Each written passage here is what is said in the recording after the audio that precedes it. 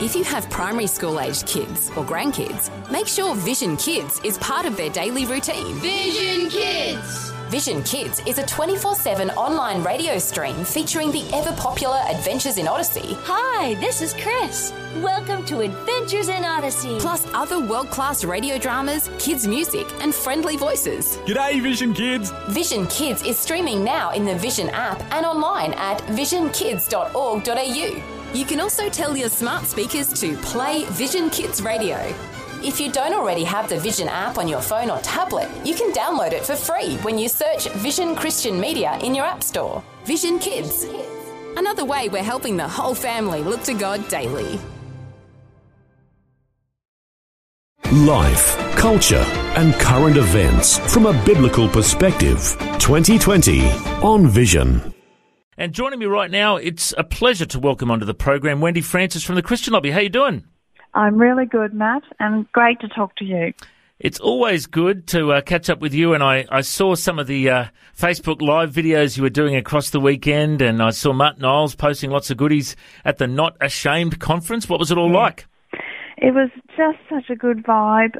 We had, there were 1,600 that had registered. I think probably we had about 1,400. Well, I know we had about 1,400 there. It was massive. And it was so inspiring. I can't tell you that there was a particular highlight for me in the day because it was just people were so grateful to be together and hearing truth spoken so well in the public sphere. It was great, yeah.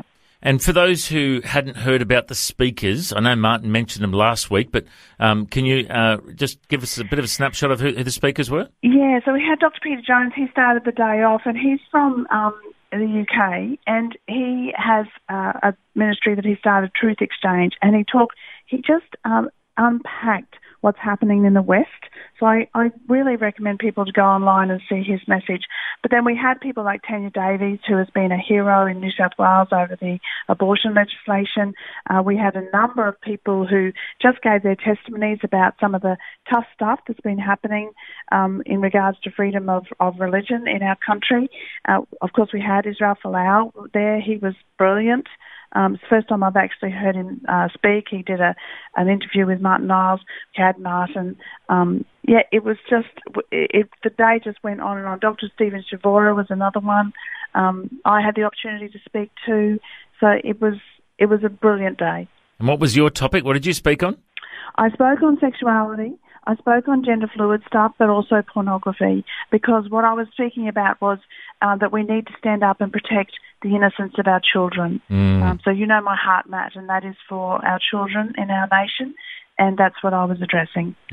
Wonderful. And I noticed you posted a video of some of the worship at the event. It looked like it was a beautiful time of Christians getting together. It was.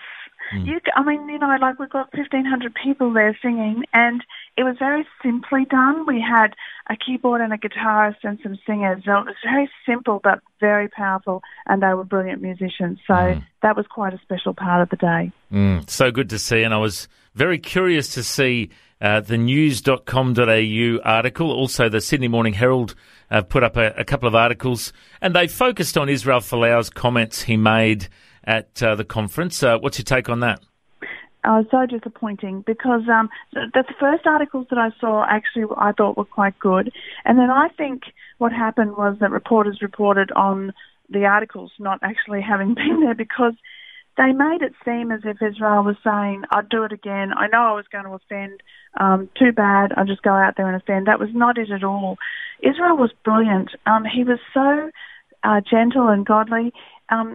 Even when Martin at one stage said to him, I know that there's a lot of stuff that goes in the media that must be hurtful, but what about when Christians actually misunderstand you and say things?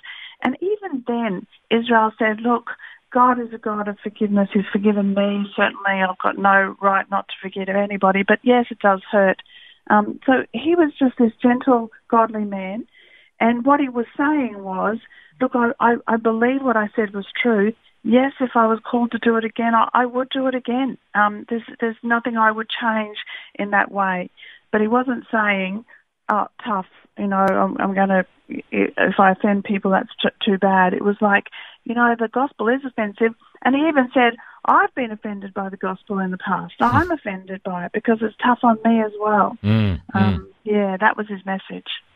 So good. And, the reality is there are a lot of Pacific Islander Christians in our nation, and a lot of them playing rugby, a lot of them all around our nation. And I actually think we need to learn from them because they've got a beautiful faith, haven't they? Absolutely. And a lot of them were there. And we've got people like Hedley Fahaki, who's leading up the ACC side of the Uniting Church, the Confessing Congregations. And he was there. People like him were there. And these people are giants in their faith. And I think people like Hedley are really facing what I would call persecution in our nation and just standing so strong and such, in one way, such a simple faith, but such a strong faith. I'm deeply touched by them. Wonderful. And on a related topic, religious freedom, interesting to see that the Attorney General, Christian Porter, says businesses have gone too far, backing up Prime Minister Morrison's previous comment that business needs to stick to its knitting. Interesting comments. It is. It is. And I think what he's saying is, look, if you're the Qantas boss, then stick to what you do best, and that is getting us safely from A to B. And don't tell us how we can think and what we can think, and don't tell us what's right and wrong about what we believe. You know, this the latest stats that come out of our ABS is 60% of Australians are religious, and basically businesses are telling us, leave your religion at the door. Well, that's certainly not being a Christian, and that's not being a person of faith in any faith. We don't just leave our religion at the door. We don't just walk into our workplace and decide, okay, now I've just got to be a servant to the whatever business I'm at. No, we're first and foremost a Christian, and if you're a teacher, you're not a teacher who happens to be a Christian. You're a Christian who happens to be a teacher. So it was a good comment, I thought. And it's interesting that, so the ACL acknowledges that it's a step in the right direction, this religious freedom legislation that's being looked at, but it could result in courts interpreting what is correct faith doctrine. Just unpack that one for us. Yeah, well, that's right. So in a number of these areas, there's still very grey areas. And so what we're going to see is judges who are not elected. So we elect our politicians, and if we don't like what they have brought in, a case in point is New South Wales abortion laws, then we have the right to vote them out. We don't do that with judges. And so when we put into law things that are just a little bit vague, so at the moment, for instance, in its current form, the bill doesn't count charities like hospitals or aged care homes as a religious body, and so they would not have any protection under the religious discrimination bill.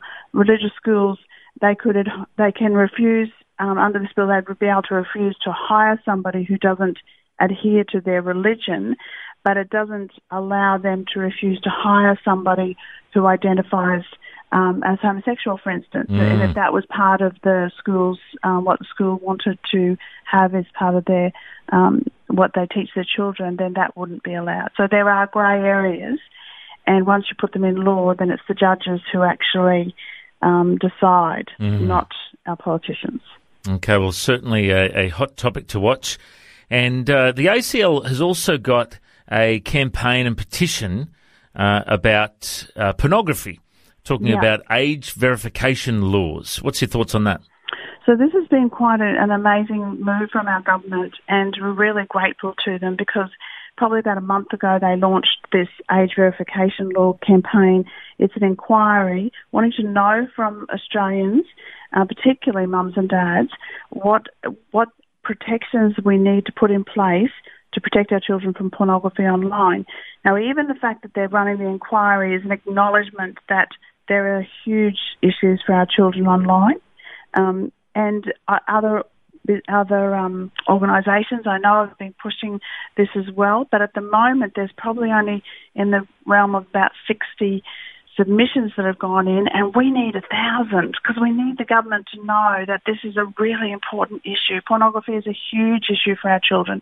And so if you just go to the ACL webpage, we've made it really easy to put in just a quick submission. Submissions close this Friday, but we need our government to know, thank you for looking into the issue of pornography for our children, and we want to encourage you to do all you can to protect them online. It's actually a really urgent issue for our children. And I don't think there's any parent in Australia who, if you ask, do you want your children to watch pornography easily online, they'd all say no. And so we need to encourage the government and say, yes, please do this. Absolutely. Once again, the website is acl.org.au, and you can search up there for the petition about age verification with porn websites. A great petition. Everyone needs to get involved in that. And also, euthanasia. What's happening with WA and Queensland? What's the latest there? So in WA, it's even more advanced than Queensland. So in WA, one of the things I would say to people is the law, the suggested bill in the WA, Western Australia, is that not only would do they want people to be able to request assisted suicide, they want doctors to be able to suggest it. So they want doctors to be able to suggest it to their patients. This is actually diabolical. And it is actually changing doctors from being people who care about your health to actually being allowed to be executioners. It's really quite frightening. And so that's in Western Australia. We need people to contact their members of parliament and tell them that they want them to vote against this bill. And then in Queensland, there's also an inquiry happening. The report in Queensland doesn't come back until March next year. But again, what we need people to contact their members of parliament and say, please, look, we need to fix the palliative care system before we can even consider a death system. What are we doing when we can't actually offer really good palliative care to people in rural and regional areas? How can we then say, well, look, we can't really offer you any health care, but we can offer you this way, and it's a poison to kill you. It's actually quite frightening. Absolutely heartbreaking. And, of course, once again, the website acl.org.au, if you'd like to find the links to the information. Also, there's a great link at cherishlife.org.au, has a great link for those in Queensland that would like to speak up about that. I've filled out a few of those petitions over the last few months, and we just got to keep filling out those petitions, contacting our MPs, ringing up Talkback Radio, writing letters to the editor. You know, we need to just keep speaking up about this, don't we, Wendy? We really do, because that's the way we can speak truth in the public square. And God calls people to stand in that gap. He says that he wants us to rebuild the wall, and that wall that we need to rebuild is a wall of righteousness. But he wants people to speak truth in the public square. And it says that when he looked around and he saw no one, he was dismayed that he saw no one. So we can't be those people who are not doing it. So just sending in those submissions, signing those petitions, that's quite powerful. Absolutely. And I don't think I've spoken to you since the pro-life march in Queensland. How did that one go for you? It was great. In the morning it was raining. I know that Tishan was from Cherish Life, because she was the one who organised the march. She did a brilliant job. And it was raining and she was praying. We were all praying. By lunchtime, the sun came out. It was brilliant. And we had probably close to 3,000, I would estimate. It would have been in between 2,000 and 3,000. And so that, for us in Brisbane, that's brilliant. And we had Tanya Davies again, who we had at ACL. She came up from New South Wales. She's really a hero in this area. So it was a great time of great encouragement for people who care about the unborn. Wonderful. Well, once again, Wendy, it's been so good to catch up with you. Now, before we let you go, we're doing 31 days of prayer and fasting for rain, repentance and renewal. And we're asking some of our guests to just say a bit of a prayer with our listeners for this across our nation. Are you willing to lead us in some prayer? I would love to do that, Matt. All right, thanks. Go for it. Father, we just thank you that we can come to you with all of the needs that are on our hearts. And if we think of what the greatest need across Australia is at the moment, it is for refreshing rain. And that is not just in a physical way, that is a spiritual way as well, Lord. We need your refreshment. But many of our people are struggling deeply in our areas where there is no rain. And so, Father, we would plead with you to send the rains. We know that we are dependent on you. We know that you have promised that the seasons will come and the seasons will go. And we know in one way, Lord, we don't even deserve your grace, but we plead with you for it. And we pray for the ones who are on the land, who even today are wondering where their next, where tomorrow will lead them. We pray for them that you will somehow reach out and give them a peace in their heart so that they know that their hope is in you. That our hope is not in anything physical, our hope is in you. But today, Lord, we ask, send the rains that you only you can do. This is completely dependent on you, and we just plead with you, Lord. Please send the rain to our dry and thirsty land. In Jesus' name, amen. Amen. Well, Wendy, it's always a pleasure to catch up. Thank you for your prayers. Thank you for your, standing up and speaking out for life and family values across our nation. God bless you. Thanks for your time. God bless you, Matt. We love you. God bless. Thanks for taking time to listen to this audio on demand from Vision Christian Media. To find out more about us, go to vision.org.au.